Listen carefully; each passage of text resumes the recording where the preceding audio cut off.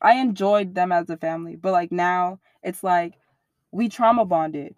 That entire thing was a trauma bond. Like, Right. in my depression, I was so willing to show him the most terrible parts of me. It would just slip out. Like, I thought it was because I was like, okay, I love you and I'm comfortable, but it's like, you're worse than me, or you're just like me. The fuck are you gonna do to me? What are you gonna say to me? You can't say anything to me.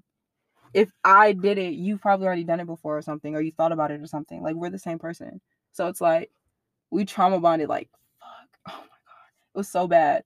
But I swore I was in love.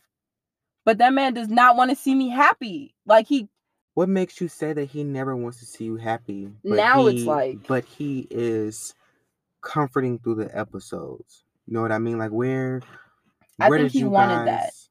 I think he wanted that You think when he he wanted would you to be have dependent? episodes. Well, no, I think he wanted somebody to be there when he had them episodes, you know? So he had them as well. Yeah, like he didn't have them when we were together, but he used to have them. So it's like, I think he really needed that extra shit. And I'm very verbal and vocal and like, I need this. I need you. I need this person. I need this because I can't do this. And I think he's always seen something in me that he couldn't do. Because I will tell everybody like, hey, I don't like that. Let's stop that. Let's nip that in the bud. Let's stop. Cut it the fuck out. Like, but he can't do that. So it's like little shit like that. Like, I could do things that he couldn't. So he was like, okay, well, I could be there for you in those little moments because you're the only person that I've let seen shit, like certain shit about me. You know, that's why I knew that we trauma bonded, because I knew shit about him that other people didn't know.